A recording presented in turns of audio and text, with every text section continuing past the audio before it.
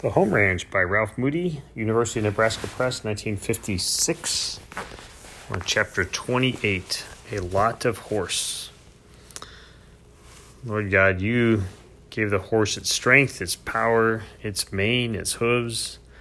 You gave it the ability to work with us and to let us enjoy and delight in the creature, Lord. We give you thanks for that. We give you thanks for every animal that we enjoy, whether it's a fish we enjoy, a dog, a cat, or a horse. We give you thanks, Lord, that we have the privilege of delighting in that. In Jesus' name, amen. The trail herds got away from the home ranch at dawn Tuesday. At midnight Thursday, I was wakened by a horse racing into the yard. I jumped to the bunkhouse doorway as the rider slid the horse to a stop at the house. A minute later, a light came on, and the man shouted, "Telegram for Batch! His wife's bad off. Where's he at?" Just as ribbon unwinds from a spool, the trail Mr. Bachelet and I followed across the prairies and down the big horse unwound in my head. With yearlings instead of 2-year-olds, I knew he couldn't travel quite as fast as we had, and if he'd found water in Black Squirrel Creek, he wouldn't have driven on through the night. That ought to put him not far beyond the spot where we'd spent the night in the dust storm. I forgot to pull on my overalls and went running toward the house, barefooted and shouting, "I know where to find him. I know exactly where to find him." Mr. Bent hadn't thought about dressing any more than I had and had come out to the kitchen porch in his long underwear. He didn't ask me where I thought Mr. Bachelet would be, but called, "Get dressed and throw a saddle on. I'll be with you in a minute." I pulled on my overalls, buckled the chaps over them, and kicked my feet into boots. As I did it, I made up my mind that I'd have my saddle on Blue Boy before Mr. Bent got to the corral and told me I couldn't take him. 70 miles at one stretch would kill Old Pinch, and Lady would have to take it easy in easy gaits. I didn't dare run to the horse corral for fear of exciting Blue Boy, but I'd saddled him enough times in the dark that I knew he'd stand if I took it easy. He did, and I was in the saddle by the time Mr. Bent reached the corral. He didn't pay any attention to what horse I had, but shook out his catch rope and stopped, and called, "Stop by the house. Jenny will have grub and water ready." The excitement in Mr. Bent's voice set Blue Boy off like a skyrocket. He pitched and crow-hopped all the way to the house and was still rearing when Jenny passed me the grub sack and canteens. In the lighted doorway behind her, I got a glimpse of Mrs. Bent and the children huddled in their nightgowns. They all looked frightened, and the freckles on Hazel's white face stood out in a spatter. Blue Boy rounded the corrals and hit the wagon road with his head low and legs driving, as he always did on our night rides. Mr. Bent was on his tall buckskin, the fastest and toughest horse in his string. He spurred in behind me, shouting, "Spare your horse! Spare your horse! Hold him in!" I drew Blue Boy in little by little, but I couldn't take a chance on his fighting or possibly throwing me. Mr. Bent caught up with us at the end of the straightaway and called, "Hold him in! That pace would kill him in 10 minutes. We got a night's ride ahead." "We've got more than that," I called back, "but he'll settle down in a mile or two. He always does." It was all of 2 miles before Blue Boy's head came up, and he settled into the long swinging stride that I'd become used to. Mr. Bent still called for me to hold him in, but when I did, he bobbed his head and side danced. Mr. Bent watched him a minute or two and said, "Fool Maverick, all he knows is run. Leave him have his head and he'd kill himself. I should have put you on Juno." Then, after another quarter mile, he pulled alongside me and said, "Don't you reckon we'd best go back and trade off for Juno? That blue devil won't last out 20 miles. I'd seen Blue Boy at the end of 20 fast miles when he looked and sounded fresher than Mr. Bent's buckskin did right then, so I said, "He'll settle down pretty soon and breathe good on a long run. You lead and I'll follow, but I'd rather go on with him if you'd let me." "Fair enough," Mr. Bent told me. "You know him better than I do, but I doubt he'll last out till daylight." There was no moon, but the stars were bright, and we could see fairly well. After we'd passed the thickest of the scrub oaks, I called, "This is where we left the road on the dust storm trip. I think we headed almost due east." "Reckon you remember how you went?" Mr. Bent called back. "Can see it in my head," I told him. "I think I can remember most of the landmarks as we come to them." "Lead off then," he called back, "but leave me set the pace. Where you reckon we'll catch up to Batch?" As I let Blue Boy come up alongside or beside the buckskin, I reined off the road and said, "It'll depend on whether or not he found water in Black Squirrel Creek. If he did, he'll probably follow it down a ways, then cross to the big horse. If he didn't, he'll go straight east across the divide. Either way, I think it will be about 70 miles. As soon as I said 70 miles, Mr. Bent pulled his buckskin down to a jog trot. After half a mile, we loped again. In the starlight, I couldn't be real sure I was following the same route we'd taken before, and there were no trails. But when we reached the Colorado Springs Denver High Road, we heard dogs barking on our right. They were at the ranch with 2 windmills. We stopped just long enough to let the horses take a few swallows of water, then loped on. East of the high road, our old route wasn't too hard to follow, and Blue Boy swung along in an easy-reaching gait. I pulled my cinch tight when I saddled him, but I didn't have to be afraid of his rearing or bucking anymore, so I loosened the knot till my fingers would slide under the ring. Before moonrise, the buckskin was blowing a little on the rises, and Mr. Bent let him down to a walk whenever the climb was a bit steep. I was keeping a sharp ear on Blue Boy's breathing, but he hadn't blown once since he'd caught his second wind, and he was running with his head well up. Mr. Bent guessed it to be about 3 o'clock when the moon rose. It was just a saucer of yellow light, and seemed to be resting, tilted on a dark row of hills to the east. Soon after, we came into the round valley with a little pond and the cottonwoods and stopped to let the horses drink.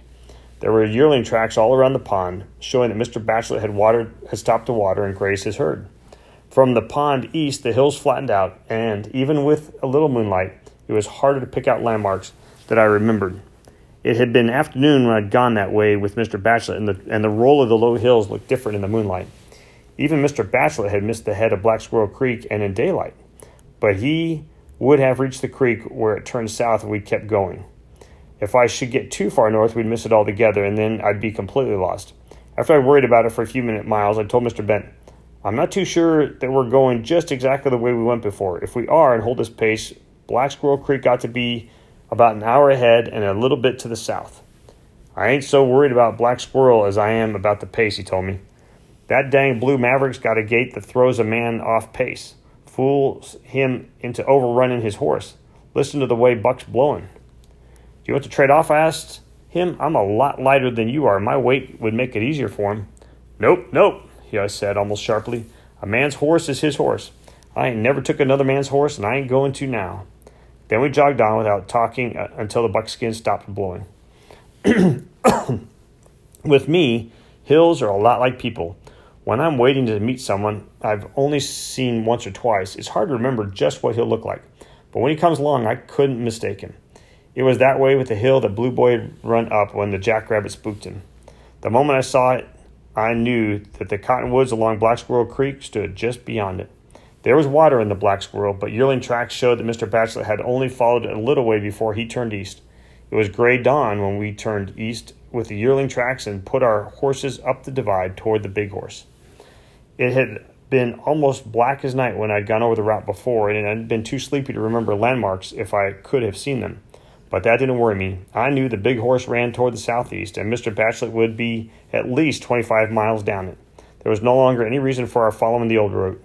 I reined to my right to cut across the angle and save every mile we could. The prairie stretched out in front of us like a great table with a brown velvet cover dropped over it in careless wrinkles. Beyond, the sky arched up in a deep, cloudless blue, and between the sun rose naked, as if a giant hand were pushing a giant orange slowly above the edge of the table. Not a breath of air moved, and the sun threw out its heat before it was hardly above the horizon.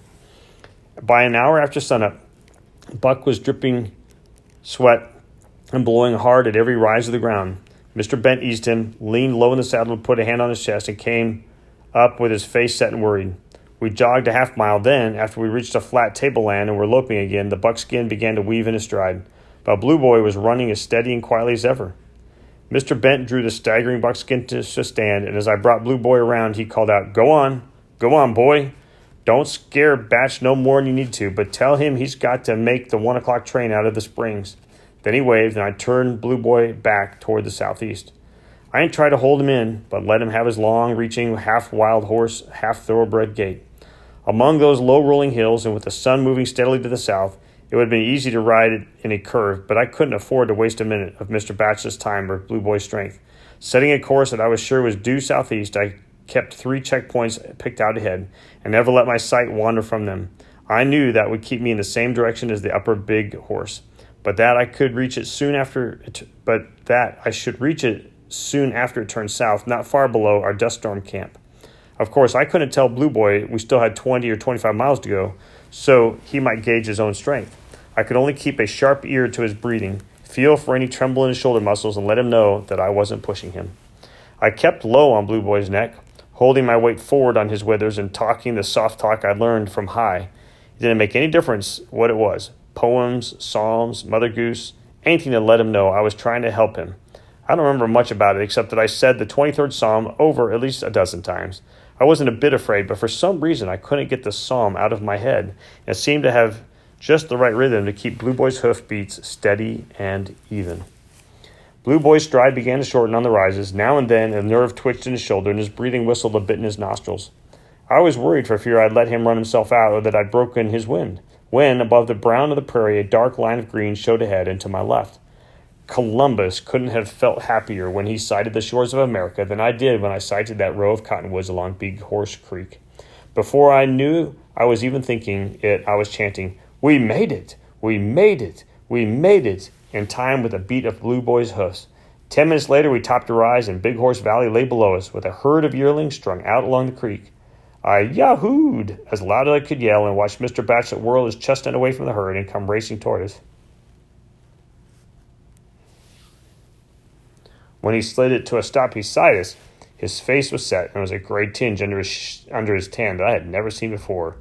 But his voice was low and steady when he asked, "What's the news?" "You had a telegram. It came at midnight," I told him. "You've got to catch the 1 o'clock train from the Springs." "Good boy. Good horse.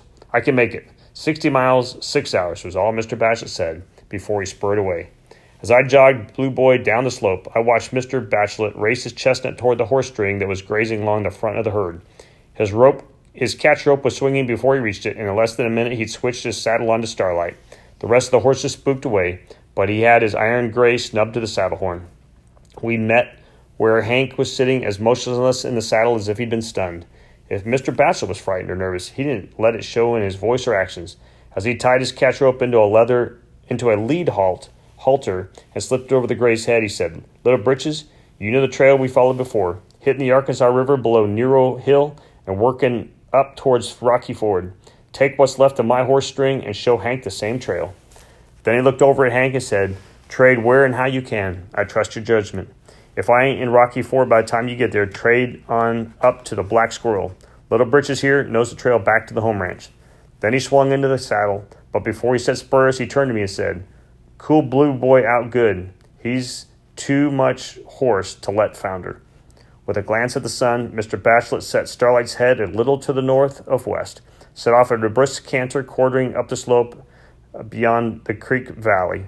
I knew that every 10 miles he'd be changing horses, that somewhere in front of him there'd be 3 checkpoints picked out, and that Colorado Springs would be 60 miles straight down that line of checkpoints. Wow. Quite the run. All right, I love you guys. Thanks for listening.